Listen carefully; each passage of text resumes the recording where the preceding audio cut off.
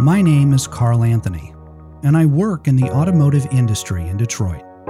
Sometimes that work encompasses future vehicle technology, and that's what we talk about here, for the most part anyway. This is AutoVision News Radio. The 2015 film A Faster Horse, directed by David Gelb, chronicles the story of the 2015 Ford Mustang and the automaker's decision to commit to a redesign despite a nationwide economic downturn. Gelb and his film crew follow then Chief Engineer Dave Parasak and his team as they work around the clock to design and build what would become the 50th anniversary of the iconic pony car. While it's a must-see for any Mustang enthusiast, the film is also filled with lessons on perseverance, teamwork, and leadership. As I was listening to our guest this time around on AutoVision News Radio, I kept thinking back to A Faster Horse. From ADAS to electrification. This is AutoVision News Radio with Carl Anthony in Detroit, Michigan. Jose L. Flores is a dynamic and disruptive leader, currently serving as the CEO of Ancor Automotive, a global Tier 1 supplier of data management and automotive label solutions. Renowned for his multilingual proficiency, disruptive leadership style, and desire to positively impact the greater Detroit area, Jose was recognized as a recipient of D Business Magazine's 30 in Their 30s for 2023. I first learned of Jose and his work on the Automotive Leaders podcast, hosted by that passionate, rebellious farmer's daughter from Wales, Jan Griffiths. Jan, if you're listening, I love your work. I will leave a link in the show notes to Jan's episode with Jose. I know you will enjoy her interview with him as much as I did. Like many in our industry, Jose's love for cars started when he was young, well before he entered the business. The car passion runs in the family. My father has always had classic cars. I'm more of a sports guy's cars, but he has a Chevy 59 truck, a Ford 56 truck. And I think everything started there, Carl. After that, I saw the Mustang and I really feel drawn to it. And I remember my first Mustang was a very old, beat-up Mustang that my father gave me back when I was on junior high. And I had to do a lot of work, but on my weekends, I used to be working on the car, changing. I even remember it was a Ford Mustang GT 2003, yellow with a white convertible top.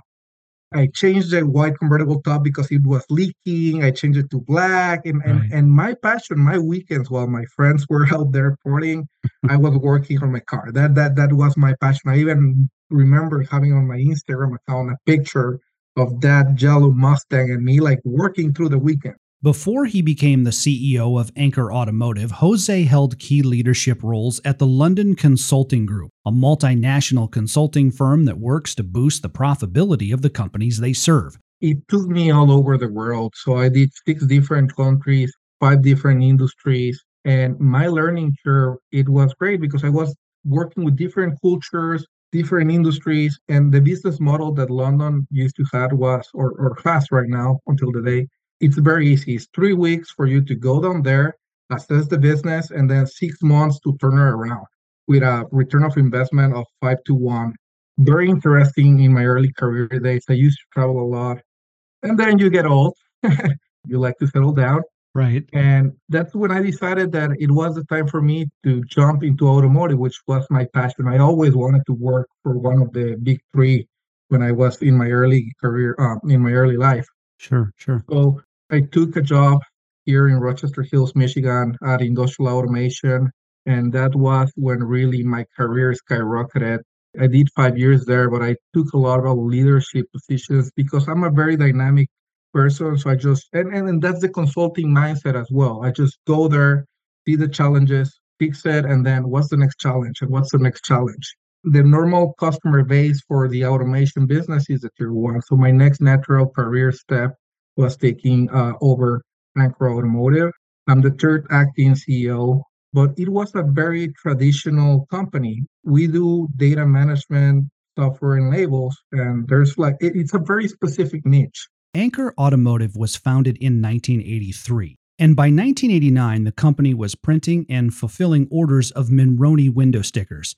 Between 1993 and 1997, they expanded into additional labels, including glove box warranty cards, bumper and ramp labels, and safety certification labels. Before the 20th century came to a close, Ancor had debuted WebView in 1999, a solution that allowed OEMs to manage and search their history of label production. Ancor Automotive continued to meet important milestones in the new millennium, launching its full-color digital printers in 2011. These printers would allow Ancor customers to execute a complete redesign of the Monroney window sticker, including vehicle images. And by 2021 and 2022, Ancor Automotive had moved into a new facility with enhanced employee workstations and partnered with several EV customers to expand its label portfolio. On the Ancor Automotive website, there are 3 solutions listed on the top navigation bar: data management, labeling, and print and fulfillment. After having a better understanding of the history of the company, I asked Jose to walk me through these 3 solutions. It goes like a supply chain. Data management is the first portion of our business. We do have 2 different types of labels. The static label, which is the same label for every single car, regardless of the model. And then we have the other more complex ones that are the dynamic labels. And the dynamic labels are very high complex because it's pertaining to the vehicle. So the data changes as the vehicle goes. So the data management portion of it is when you're grabbing the data from the automakers and put it into the label, because you have different payloads, different weights, different VIN numbers. So the dynamic portion of the business, it's the data management portion that we do. We basically call it document composition. We grab the data from different databases and we feed it into a label. And then we have the labeling part of the business, which is all the raw material and inventory, the manufacturing of the label that we can offer to our customers. We normally offer 2 types of solutions. If we do offer a turnkey solution, we do the data management, the labeling, the raw material, and the printing, and you get an envelope final. Or we do the IPP, which is plant printing model, that I'll do the data management for you. I'll set up the printers, I'll set up the equipment in your facility if you're all over around the world, on the other side of the world, and you'll get the document and then you just print it out. So that's the labeling, and the print and fulfill, as I said, that's the last part. So it's a commodity for customers that we offer, that if you don't want to set up an IPP business model, we do everything for you and you just get the final envelope and there you go. Easy peasy, right? In May 2023, Ancor Automotive opened its Innovation Hub, a 2,000 square foot space within its global headquarters in Troy, Michigan. The Innovation Hub was conceptualized and spearheaded by Jose. At the time of this recording, the Ancor Automotive Innovation Hub is working on the Battery Passport software solution, which tracks and manages critical information throughout the entire life cycle of new electric batteries. Likewise, the Innovation Hub will also launch the Monroney Editor, which will allow automakers to edit documents on the fly to avoid wasting raw materials. We have a customer that exports vehicles into the US, and guess what? If you buy a car and then the car is already on the boat and you decide to change the components of the car, or add maybe like a roof rack or the skateboard, the Monroney sticker is not valid anymore and you can't take that car out of the port. So we said, like, instead of building the window sticker, putting it into the car, we came up with the Monroney Editor, which you can change it in real time. And once it gets to the port, with our IPP system, you get the final label and you save raw material, you save labor, and you get the final deal without changing and throwing stuff away that it's outdated. So that's the perfect example for the Monroney Editor. In A Faster Horse, there is this excellent scene. It's near the end of the movie. The camera's in the back seat, and Dave Parasak is driving a Mustang through Metro Detroit. And he's talking about how even the most intelligent people can be held back by their inhibitions and fears. And one of those fears is a fear of failure. But be that as it may, people will go to great lengths as long as they have a support system. And as he's driving, Parasak uses the analogy of a limb on a tree. And that people on your team, they will go out on that limb as long as they know you're standing at the bottom to catch them if it breaks. As Jose described the Innovation Hub, I kept thinking back to A Faster Horse and this scene in particular, and especially since Jose talked about his old Mustang. We know the phrase, failure is not an option. But what if we change that?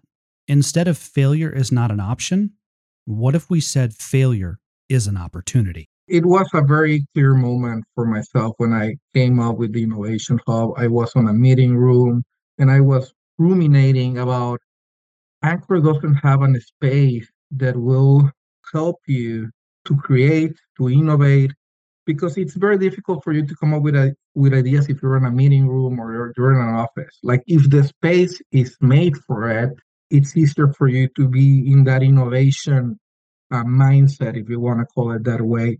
You need to create a room that builds a sense of purpose, but also encourages people to fail.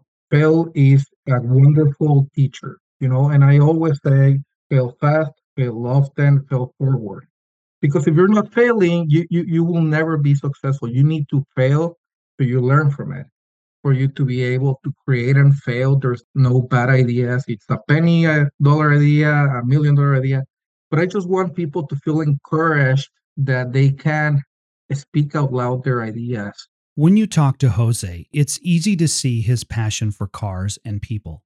In Jose, you see a person who wants to be a disruptive and dynamic leader at every turn. You see a person that wants to create a place where people are proud to work.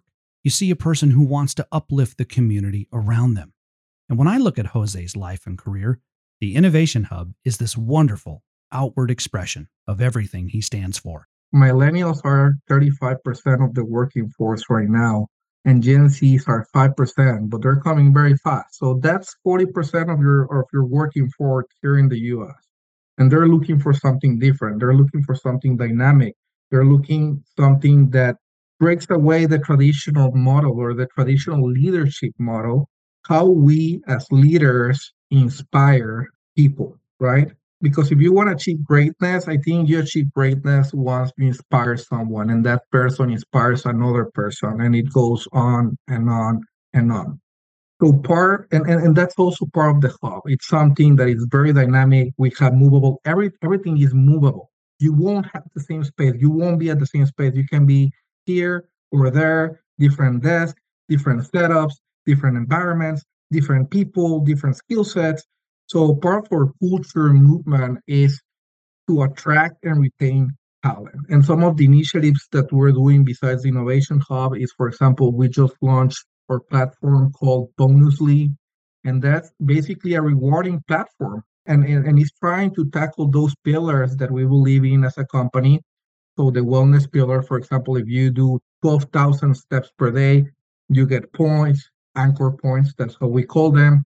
So everything is based on rewards and also peer-to-peer recognition. If we think that someone that is my peer did a very good job on a meeting, we could recognize him.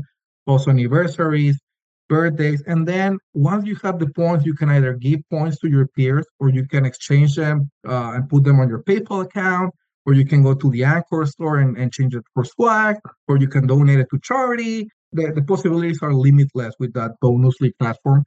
So that's part of our culture movement that we're trying to do to attract and retain talent as a company. As a young leader with many more years ahead, I asked Jose what he would like to see for Ancor in the future. I was just down at the Mackinac Policy Conference, and Richard Flores said something that stuck with me, and it's creative destruction. So it's creating something through destruction, and that happened when we were used to have horses and carriages, and then we took them away and we started with the vehicles. I think my legacy, I want to take Ancor to the next level. I want to take away that we're a 40-year traditional company that we do label. And if you ask around, that's no longer the story. We're an automotive software company that is growing with me because I'm Ancor and Ancor is myself. And what I want to accomplish is just keep growing. For example, the battery passport, which is our flagship product that we're working right now, is, hey, I created the battery passport, and guess what? It's on every single car now. That's what I want my legacy to be. Take this company and just keep growing. See the links in the show notes to learn more about Ancor Automotive. AutoVision News Radio is available on Spotify, Apple Podcasts, Podbean, and more. In Detroit, alongside Jose Flores, I'm Carl Anthony, AutoVision News Radio.